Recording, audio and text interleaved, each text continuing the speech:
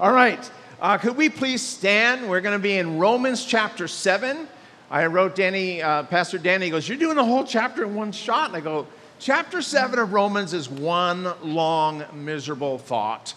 The best thing about Romans 7 is it goes into Romans chapter 8, which is totally different. But what I want you to do is please stand, and I want to give you a device to help you think through Romans 7 and into Romans 8. So whenever someone asks me, how's it? Some of you know what I'm going to say. Or they say, hey, how's it going? Or whatever. I always like to make a fist, pound on my chest, and say, in the victory, as opposed to being in defeat. I want you to do this without hurting yourself. I have done it so hard before, I cracked my sternum. And that's why my V chest is not this way, it's this way. But don't do it too hard. No accidents. Nobody goes to the hospital. But I'm going to ask you, how's it? I was better than I thought it would be. All right. Now, please be seated. So there have been times to be truthful when I say most of the time it's truthful. I really am in the victory. You know, I'm exposed to just as much temptation as anybody else, but hey, by God's grace, I know more victory than defeat, but there's other times, to be fair, to be honest, I've said it, and I hear this little voice that says, you hypocrite, you're not in any more victory than the guy on death row can be free to go shopping at Adam Shopping Center. No, it's just, sometimes it's just, you want to put on a front that you're really in the victory, but you're not. But Romans chapter 7, Paul the Apostle is writing this, and he's getting so in-your-face transparent that many Christians thought, he's not saved in Romans chapter 7. He gets saved in Romans chapter 8 because you can't struggle this much and be a Christian. But the truth be told, according to Romans, the book of Romans, the salvation takes place in chapter 5, verse 1, where he says, therefore, having been justified by faith, we have peace with God through our Lord Jesus Christ. So salvation is there. But let's see what happens. It's been said that if you don't understand Romans chapter 7, you don't understand Christianity. If you're denying chapter 7, you're not living in reality. It's a 24/7 virus. It affects all of us. We make our promises. You ever done this? Lord, I learned my lesson. You ever done it? I will never, ever gossip again. I will never lie. I'll never stretch the truth again. You know what? Tomorrow morning, I'm going to wake up, I'm going to share with my neighbor. You watch me. I've learned my lesson. We make all these promises, and then in chapter 7, as soon as you promise them, you break them. It's called the Romans 7 syndrome, and you don't want to live there. When was the last time you could honestly pound on your chest and say, in the victory, meaning I am not living in defeat? So a review of Romans thus far. 1 through 3, chapters 1 through 3, we're all sinners. Matter of fact, chapter 3, verse 23 says, listen, we've all sinned. We've all fallen short of the glory of God. Meaning, the idea is not let's swim from Oahu to Japan. That would be too easy. The goal is not that. The goal is let's transform from us into the glory of God. It says we've tried. The sin there is trying, but just falling short. It's impossible. We've all sinned and fallen short of the glory of God. Then chapter 4 it has this introduction to grace. And grace that's received through faith. And so in chapter 4, we read about grace and how a rapist who truly repents will be forgiven. You know, how can that be? A murderer who truly repents. Well, it's grace. It's not earned, it's received. Now, on the other side, a moral sinner will go to hell. Someone who says, well, I'm not that bad. I'm okay. Jesus didn't die for okay people. He died for sinners, according to Jesus. So the bottom line, we go into Romans chapter 5, and now don't lose me here. It's justification by imputation. Now, impute means we're taking from the riches of Christ in his bank account, if you will, and it's imputed, it's transferred into your bank account. It's not money we're talking about, it's righteousness. It's forgiveness. So, and it's done, this is justification. It happens in a second. The moment if you're on your deathbed and you just pray, God, I'm so sorry. Jesus, come into my life. Forgive me of all my sins. Boom, justified. Now, we said it means it's just as if I'd, so justified, never sinned, but it's plus the righteousness of Christ. Remember, we used this illustration. Here's a continuum. On one extreme of the continuum, I have my sin, and my sin brings the wrath of God and deposits me in hell. Yours does too. On the other end of the continuum, we have God's righteous, remember, holy, holy, holy God, and heaven. But to say that justification is just as if I'd never sinned, that only brings me to zero. That doesn't get me into heaven. So justification is just as if I'd never sinned, plus given the righteousness of God. Remember, you're put on the royal robes of righteousness in Jesus Christ. Now, immediate benefits happen. The moment I surrender my life to Christ, the war has stopped. Remember in Romans 5, it says, Christ died for us while we're yet his enemies. There was a war going on, and he died for us. And so now the immediate benefit, no more war. There's peace with God, which enables me to have the peace of God. And you follow that long enough, you have the peace of mind. Isaiah promises, I'll keep him in perfect peace whose mind is stayed upon me. So then I have also, there's saving grace is given to us in chapter 5, as well as sustaining grace. Saving grace, the moment I receive the Lord, boom, saved by the grace of God. But I find more Christians struggle with sustaining grace. What you need today. What you need to get free from whatever did or didn't happen this past week. The grace to see yourself just as clean now by the same grace of God. The sustaining grace of God. We also read in Romans chapter 5, verse 3, that we glory in our tribulations. Now, if you were here when I was doing that, you remember I used the Olympics as an illustration. And I went, what if Carissa Moore gets the gold medal in surfing? Which she did just recently. She won the gold. Now, next time I see her, I want to see that puppy around her neck. I want to say, girls, show it off. I got gold. I'm glorying in my gold. And that's the same idea as you, me, glory in our tribulations. Anybody go, amen? It must be a different glory. No, it's the same idea, because now we realize God's not mad at me. He's using this to conform me into the image of Christ. It's not a waste of God's time. He's using this trial in my life, and so I can glory in the fact that he's making me more and more like Jesus Christ, his son. Then we get to chapter 6. So for the past 2 weeks while I was on the mainland with my family, first Pastor Danny, and then last week Fulton, one of our elders, shared on two halves of Romans chapter 6. It's great doctrine. Remember, doctrine is a fancy term for teaching. So Romans chapter 6, I get it. It's so clear. And so it's the idea of justification of chapter 5, which happens instantly, now becomes sanctification, which is a process, which will last the rest of your life until you die and meet Jesus. So it's not instantaneous. This is the rest of my life. Oh, man, it's a process. So he talks about stuff like the significance of water baptism. So baptizo in the Greek, it's the idea of dyeing a garment. So what they would do is they take a white garment and they want to dye it purple. They would baptize it into the purple dye. It would go down one color, but then take on a new identity and come up a new color. He says that's what baptism is. You are dying with Christ, and you're coming up completely identifying only in him. No other gods, no other, laws. It's just me and Jesus. I went down a sinner. I come up in resurrection power. He also said, don't let sin reign in your body. Do something about it. Do something. It's like, remember the north and south pole of a magnet? You ever do this in school? You get a piece of paper and then you put a paper clip in the middle?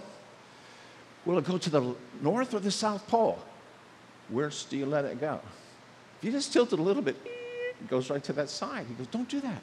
Don't do that. Matter of fact, he says, present your bodies to be like a slave, if you will, of righteousness. In chapter 6 of Romans, it used to be a slave of unrighteousness, of sin. Now present yourself as a slave of righteousness. How do I do that? Don't fast in front of an open refrigerator. Yes, that's my saying. I don't think anybody else ever said it. But how stupid to say, I'm on a fast. I just want to see what I'm going to be tempted by. And if my daughter's Dutch apple pie is in there, I am off the fast. And so he says, don't let that. Don't present yourself. Don't fast in front of an open refrigerator. Here's the problem. Romans 6, Romans 7, it says, that looks great. It looks good on paper. You just can't do it. So what we're going to find in Romans chapter 7, this guy has I problems. More than 30 times he says, I tried to do this. I tried to stop that. Not one mention of the Holy Spirit in Romans chapter 7. You're on your own. Romans chapter 8, the difference the resurrection power of the Holy Spirit makes. It reminds me, this is a true story I read about a kid named Peter John. He's now old and he's a pastor. Most pastors are old. So he's 4 years old. He's walking through the house and he's snapping his fingers. His dad goes, son, what are you doing? He goes, I'm practicing my snaps. Okay, why? He goes, well, I can now whistle. I'm practicing my snaps. And once I can tie my own shoes, all the hard stuff's done. It's easy peasy. The rest of you know what? That's kind of like Romans 6. Yeah, you got that. I memorized it. It's all the hard stuff's done. No, chapter 7 is where it gets challenging. We see the failure rate of going on your own. So here's a simple outline. Part 1 is I died and I can prove it. I love that. Part 2, I was deceived by sin. Caught me off guard. I don't get it. Part 3, I'm trying. And part 4, who, not what, not how, but who will deliver me from this death? So, if you're in Romans chapter 1 or chapter 7, I'm reading from the New King James. Verse 1, do you not know, brethren? For I speak to those of you who know the law. So he's speaking to Jews. You know how many commandments?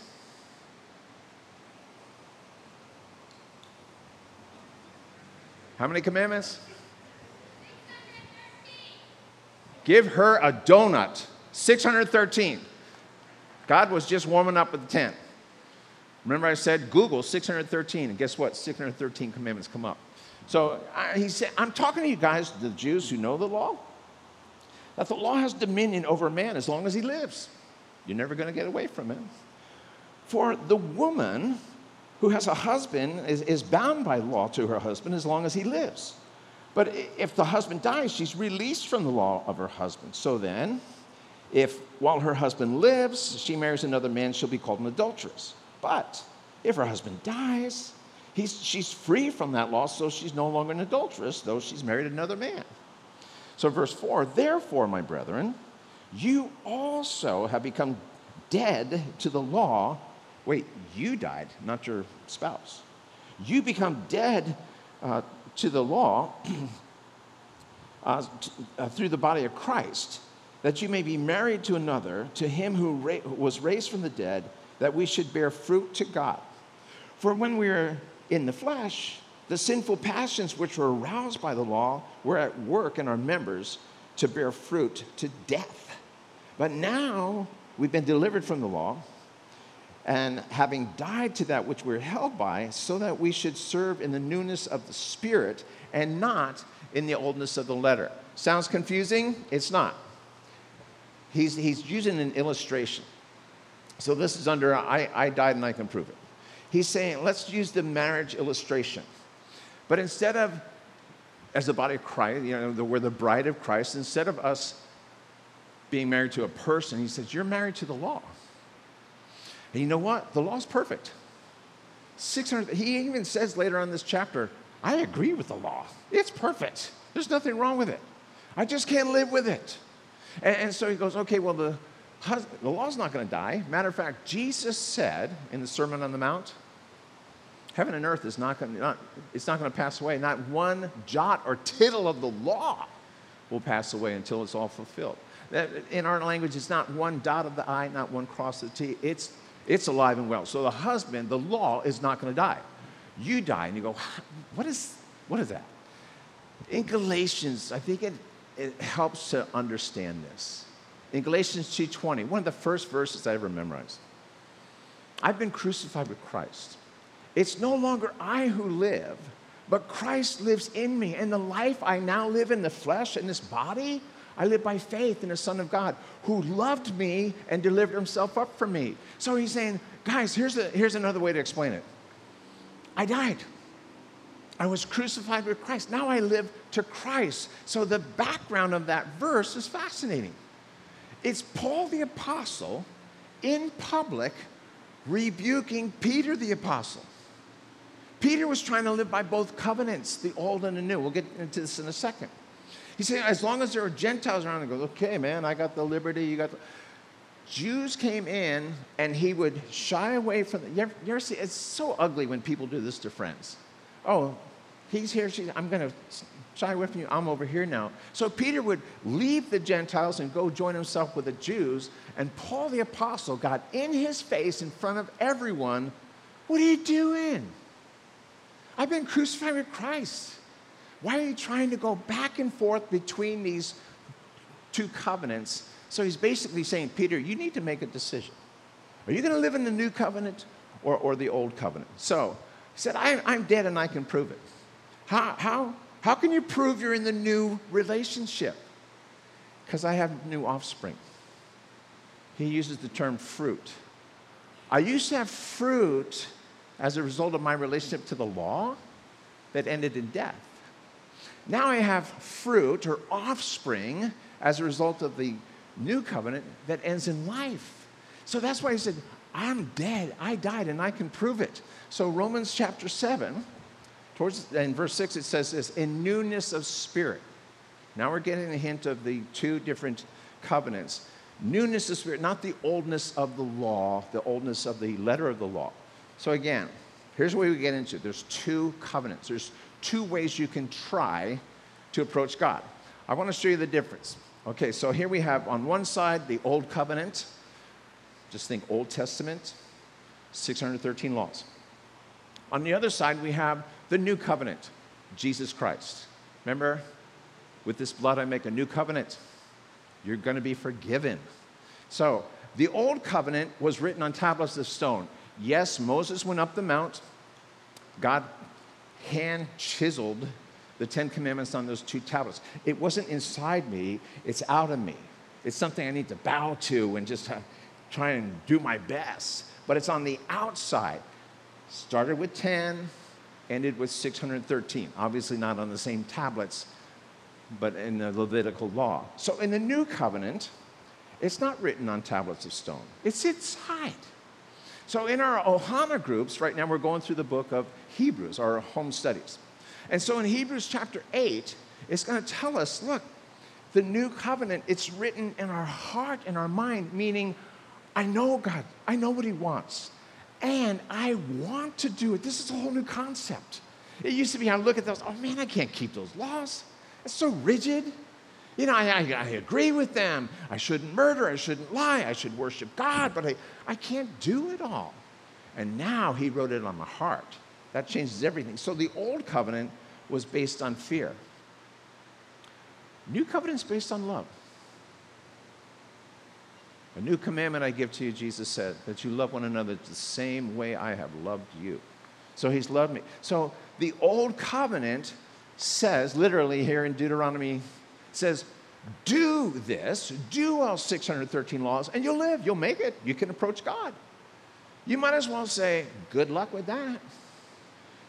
The new covenant says, receive this. It doesn't say do this. It says receive what Christ has done for you. He fulfilled the law by him coming into your heart. It's fulfilled in your life through the righteousness of Christ. All right, let's get into the struggle is real. I was deceived by sin. So we pick it up in verse 7. What shall we say then? Is the law sin? I thought the law was good. Certainly not. On the contrary, I would not have come to know sin except through the law. For I wouldn't have known about covetousness unless the law had said, you shall not covet. It seems he's confessing here, man, I coveted some people. I coveted their position in life, their possessions, their relationships, and I thought it was okay until I saw the law, and you can't do that. Okay, now I know it's sin. But sin, verse 8, taking opportunity by the commandment, when it says, thou shalt not, produced in me all manner of evil desire. We're going to come back to that in verse 8. Produced something. It backfired. It was supposed to be the way I could get to God, and instead it backfired. It produced in me all manner of evil desire, and included in that is sexual temptation. For apart from the law, sin was dead. I was alive once without the law. But when the commandment came, sin revived, and I died in the commandment, which was to bring life. I found to bring death. Again, it backfired. For sin, taking occasion by the commandment, deceived me. It killed me. Therefore, the law is holy. The commandment is holy, and just, and good. So, yeah, no problem with the law. It's good. So I was deceived. So before, when you get justified, you're delivered from the penalty of sin. You don't have to face it. Christ faced the wrath of God on the cross in your stead. You're free from the penalty of sin. There might be consequences, but as far as the penalty, going to hell, you're free. Now we need to get free from the power of sin, that we don't have to bow to its every whim and command. Chapter 8, when we get glorified in heaven, we'll be delivered from the presence of sin. So now he's talking about delivered from the power of sin. Say I got a ticket for speeding, okay? Worse things have happened. I got a ticket for speeding. This is a long time ago. And you go, I want to find fault with the speed limit. You know, it shouldn't be 55, it should be 95. Or like in Germany, if you've ever been to the Autobahn is crazy. There's no speed limit. And they all have these fancy Maseratis and BMWs, and they're just, I'm not kidding. I'm in my Peugeot. It's just, what was that? It's just like, there's no speed limit, so you can't break it. That's what he's saying. But now, here in America, we don't have an Autobahn. We have 55, 65 on H3. And for the cop to pull me over and say, oh, I think it's a stupid law. No, eventually I realized the law is there for the benefit of everyone. We're trying to have less accidents and stuff. And so at that point I realized the speed limit isn't the problem. The law isn't the problem. I'm the problem. The law just reveals I keep breaking it. That's what's going on here. So then he says, when that happens, this ugly stuff rises up in me. You know, like, I didn't know it was there. I could see it in you. I knew you're disgusting. Do you ever go, but I wasn't. I'm a good guy. And then you realize, oh my gosh, the closer I try to get to the Lord, the more this evil stuff comes up. You just, where did that come from? So then it's just like, here's this story, Pinocchio. My wife made me watch the 1940 movie Pinocchio flying back to Hawaii on Tuesday. She made me. Something like, if you ever want to be happily married, you're watching this movie. So she said, it's all about Romans 7. I go, oh, okay. But it is. If you're not familiar with the story of Pinocchio, it's Giuseppe. He's an Italian. He makes puppets with the strings and all. And so the puppet had a string. You pull the string and the arm goes up or the leg goes up. It has to do what the string tells it to. And he makes with pine wood, he makes this beautiful little boy, and he calls him Pinocchio. But I wish he was real. I wish he could love me. I wish he could be an object of my love. I don't want a puppet. I want a real person. And so, of course, that night, when you wish upon a star, Jiminy Cricket sing. So he wishes upon a star and the blue fairy. Now, this is not gospel truth, okay? It's an illustration. Don't you think God said, I want real people that I can love? They'd love me back. And of course, so she comes, the blue fairy comes and says, little boy made of pine, awake, the gift of life is thine. And there's a third person who comes in, Jiminy Cricket, who steals the show. But so he wakes up, there's no more strings attached. And he starts singing a song that you don't want ringing in your head. I got no strings, whatever. So she tells him, listen, you need to choose between right and wrong. What's going on back there? You need to choose between right and wrong. He goes, how do I do that? Like he's just, all things new. Like, well, your conscience will tell you. He says, what's that? What's a conscience? And that's when Jiminy Cricket steals the show, and he says, your conscience is that still small voice that people don't listen to. And then he goes, that's just the trouble with the whole world today. 1940, this guy's a prophet. This guy is laying it down, telling it like it is. You got to listen to your conscience or you're going to be tied up again. So Jiminy, he then says, listen, the world is full of temptation. Are you starting to feel like Pinocchio? The world's full of temptation. Temptation. They're the wrong things that seem right at the time. And of course, Pinocchio goes out with his newfound freedom, no strings, and makes colossal mistakes. He ends up again in bondage, first in a bird cage. Then he ends up on Pleasure Island, and the animal nature in him comes out. He starts looking and sounding like a donkey. So here, how are we like Pinocchio? Well, in a sense, Jesus cut us free. Jesus said, no more strings attached. You're free. You're free to go. But the thing is, we learn the hard way. We just go out and make all the mistakes. It's like we're tying the strings again. We fall for those temptations that are, and it's like, is this sane madness where you're, okay, I'm going to tie my arm up to this, I'm going to tie my leg to that, and I'm going to be pulled up the string, and I'll do whatever you say, and you go back. Now, that's not what Jesus died for. He set you free.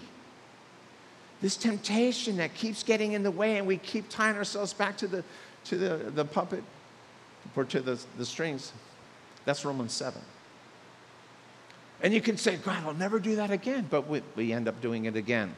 Now, in the 1980s, if you remember, if you were cool enough to live back then, you remember cocaine was taking over the world, especially the U.S. It was everywhere. President Ronald Reagan was in office at the time. His wife, Nancy Reagan, spearheaded a campaign to try and counter this new cocaine thing. Do you remember what it was? Just 3 words. Just say no. Just say no. Did you do it? You know, Nancy, I've always struggled with the word just. I've told you this before. My wife loves the word just. And we don't need marriage therapy, but the thing is, one day, it was 95-degree heat. I'm out in the sun pulling weeds and doing something that she, some project she had. She's literally sitting next to me in the shade, sipping lemonade. Karen's always 5 projects ahead. Instead of going, good job, I like how you pulled that weed. She's going, she just had an idea. Let's just raise the house and build a deck and build another layer underneath. I've got a lunch break. I could do that. Just raise that. Now in Florida, when I was backslidden, people would say stuff like that. We had this term. Are you high on drugs? What do you mean, just? And so here's Nancy. Just say no. I wish you were that easy. I wish you were that simple. Just say no. You don't understand. All my friends would say, come on, sissy. Everybody's doing it. You live one time. Have some fun. You're way too uptight. And then here, just say no. Yeah. Don't present myself. Don't let sin reign. But it's not that easy. So then we go into the I don't get it, where we're trying our best. So we pick it up in verse 13. Has that which is good become death to me? Certainly not. But sin, that it might appear sin, was producing death in me, though it was good. So that sin through the commandment might become, look at it, exceedingly sinful. It's not just a little kind of, it's exceedingly sinful. For we know that the law is spiritual. Here's where we're getting into the problem. Law is spiritual, but I'm carnal. I'm not so spiritual. I'm sold under sin. I have this taskmaster that tells me what to do. I'm a puppet on a string. For what I'm doing, I don't understand. What I will to do, that I don't practice. But what I hate, that I end up doing. If then I do what I will not to do, I agree with the law. It's good. Don't murder. No, don't lie. I agree. It's good. But now it's no longer I who do it, but sin who dwells in me. For I know that in me, that is in my flesh, nothing good dwells. Most Christians don't believe that. Nothing good dwells. For to will is present with me, but how to perform it, I don't know. I don't get it. For the good that I will to do, I don't do. The evil, I promise never to do again, I practice it. Now, if I do what I will not to do, it's no longer I who do it, but sin dwells in me. Now, he's not shirking his responsibility. He's understanding it. He's not saying it's no longer I, so I don't have any problems. He goes, no, I got a major problem. So this part is I don't get it. He's saying the law is spiritual, but he goes, I'm carnal. Now, remember Jesus, when he taught on the Sermon on the Mount, Matthew 5, 6, and 7. He was telling people it's a spiritual commandment. It's not just, thou shalt not murder. And you think, well, I never pulled the trigger. I never speared someone, so I'm not a murderer. He's basically, in today's terminology, if you're following someone on the highway and they did something, you can say, you idiot, that's murder. He went on to say, you're guilty of hellfire. You could go to hell for that. Because the law is spiritual. It's so much deeper than don't murder, don't put someone in the grave. It's like there's something foul inside of this fallen man. There's something foul that wants to express itself with such grossness. And another one was, shall not commit adultery. You go, wow, I'm married. I've never jumped in bed with another woman. It's so much more than that. Have you ever looked at someone and undressed them? You're guilty and going to hell because that law is spiritual. It's not just a physical act of doing it. He says, but I'm carnal. So he's referring, he wrote in 1 Corinthians chapter 3, there's 3 kinds of people, and they're all found in churches. The first is the natural person. The natural person doesn't know the Lord, hasn't surrendered. They might go to church, but they're unconverted, all right? Then there's the spiritual person, also goes to church, but they're converted. They have given their life to Jesus Christ. So what's a carnal person? Carnal person is one who claims to be spiritual, claims to have surrendered, who have been converted, but lives like they're unconverted, like they're babies. He actually says they're babes. They're just babies. And he says, the law is spiritual. It's the real deal. I feel like I'm trying and I'm not even saved. So the Lord knows I'm trying. So here he goes. He had the eye problems. He said, I know, he knows I'm trying. I promise I'll never do that again. Guys, you teenagers, please listen up. When you go, I learned my lesson. I'll never do it again. Chances are you might. You need to know about the grace of God that cleanses, that restores, and revives. And you just go, but no, God knows I'm trying. I promise. I'll never do that again. I'm going to do that. You know what? I'm going to memorize 100 commandments tomorrow. I'm going to memorize the book of Genesis tomorrow. You're not. You might mean well, but you're not going to fulfill that. he had eye problems. So you count the eyes in chapter 7, 32. Eye. No mention of the Holy Spirit. This is Pinocchio on his own, just going into the next temptation. That's why chapter 8 is so good. The introduction to the resurrection power of the Holy Spirit. So, he says, there's nothing good dwells in me. I said, most of us don't believe that. Here's the deal. Is what he's not saying that every single person here is the most evil person on the face of the earth. It's not that. He said, I looked inside. I know I have a problem. I tried to find the solution, and there's nothing there. I looked inside for help, for power, for resurrection, to overcome this. It wasn't there. You know what I saw? I saw there's a war within. Now, he's getting into the next section, but he's saying, I looked inside. I saw evil. I saw unChristlikeness. I saw ugly stuff. And to realize, this is trying to help me against this temptation. There's nothing there. There's nothing that will help me. So then he goes, well, there's a war within. And we read our last section of Romans chapter 7. I find then a law, verse 21. I find then a law that evil is present within me. The one who wills to do good. I'm trying to do good. For I delight in the law of God according to the inward man. Meaning, I agree we should not murder. We should love one another. But I see another law in my members, warring against the law of my mind, and bringing me into captivity of the law of sin, which is in my members. Don't change verse 24. Oh, wretched man that I am, who will deliver me from this body of death? I thank God through Jesus Christ our Lord. So then, with the mind, I myself serve the law of God, but with the flesh, the law of sin. So he ends on this war within. But he says, oh, wretched man that I am. Why would we change the words to Amazing Grace? There's a famous pastor, and decades ago, he said, we're going to change. Amazing grace, how sweet the sound that saved a wretch like me, taken right from Romans 7. He goes, oh, I think that's a bit too much for people. I don't want them to feel so bad. That's what the author wanted. He knew. Remember, he was a slave trader. He was this evil man who wrote Amazing Grace. He goes, no, I was a wretch. Don't change the words, but they said, oh, amazing grace, how sweet the sound that saves someone like me.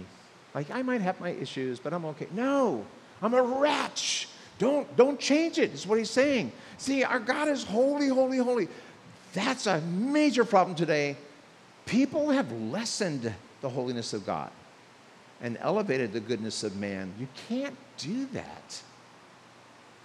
The people surrounding the throne in the book of Revelation are constantly going, holy, holy, holy, as they behold God.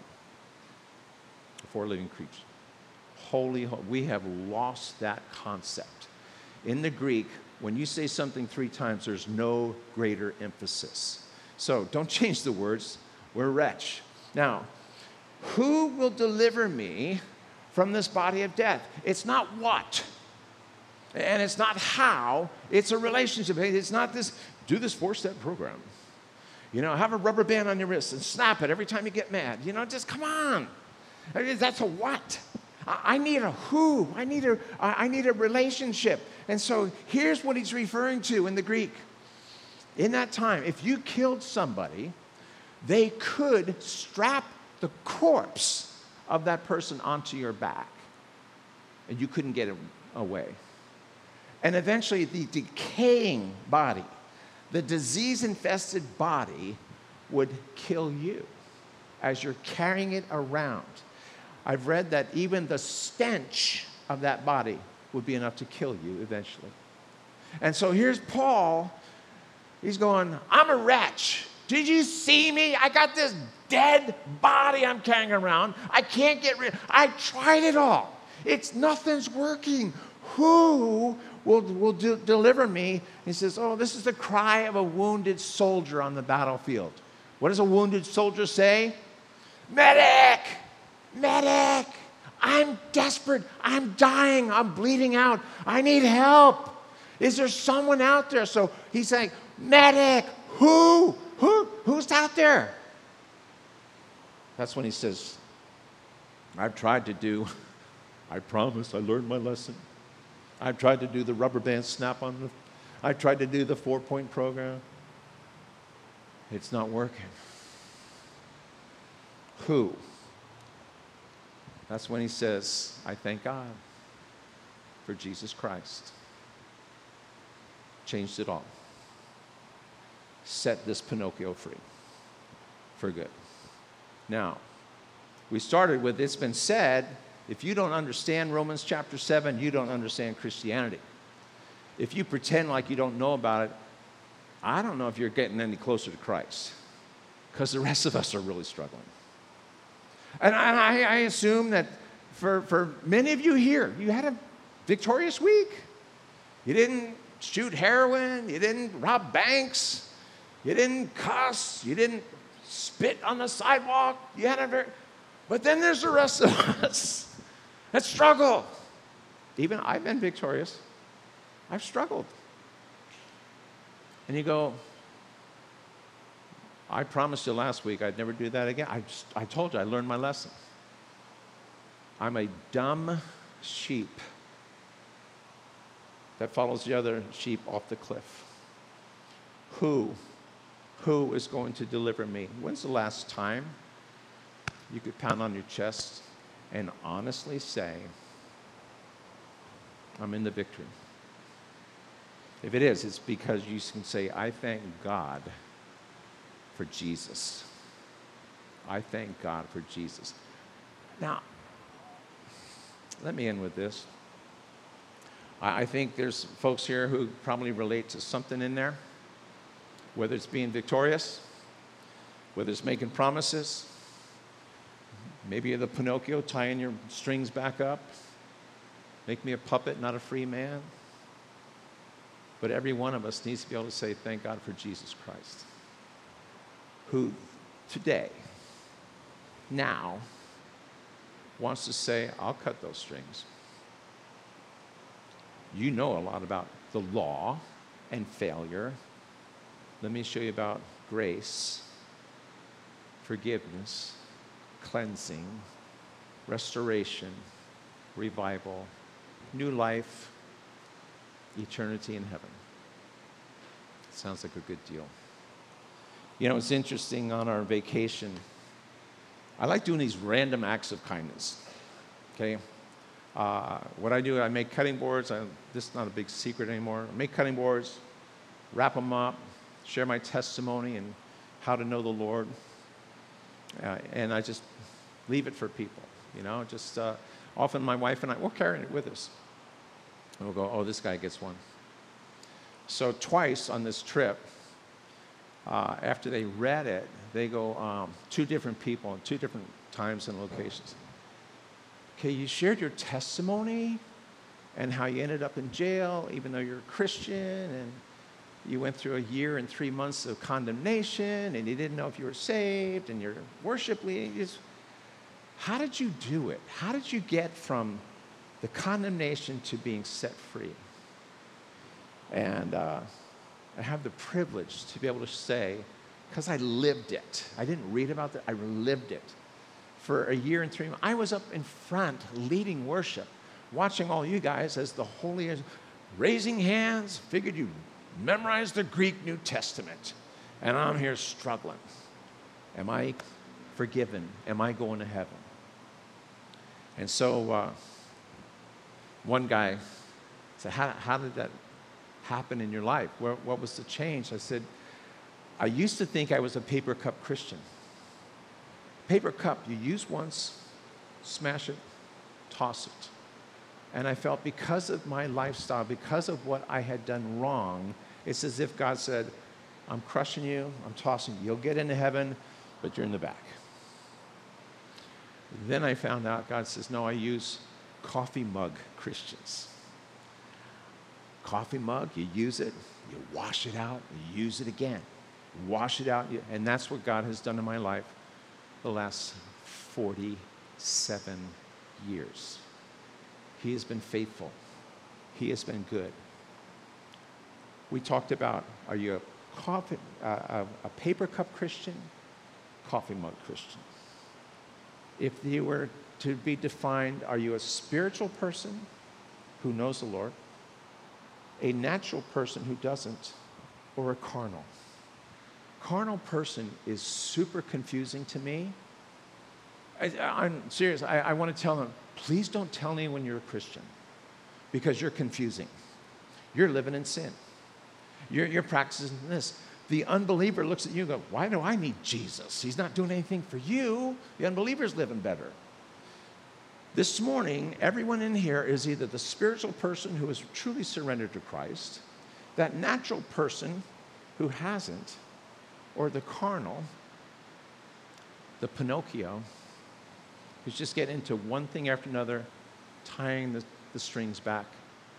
Puppet, you're in control, or puppet master, you're in control. I want to close in prayer, and the worship team can come back up, but I'm going to pray for something that only God can do. You know, this is not some tricky way to get a response. Let's pray. Father, if we go to heaven today, I'm down. I'm ready. I'm forgiven, converted, walking with you. And I sense most everyone here is the same. I pray for the carnal people here who are like the Pinocchio Christian, facing temptation on their own and just getting tied up again to the world. Lord, I pray for a true 100% surrender, conversion. If we're on a stagecoach, we give you the reins. You're in control.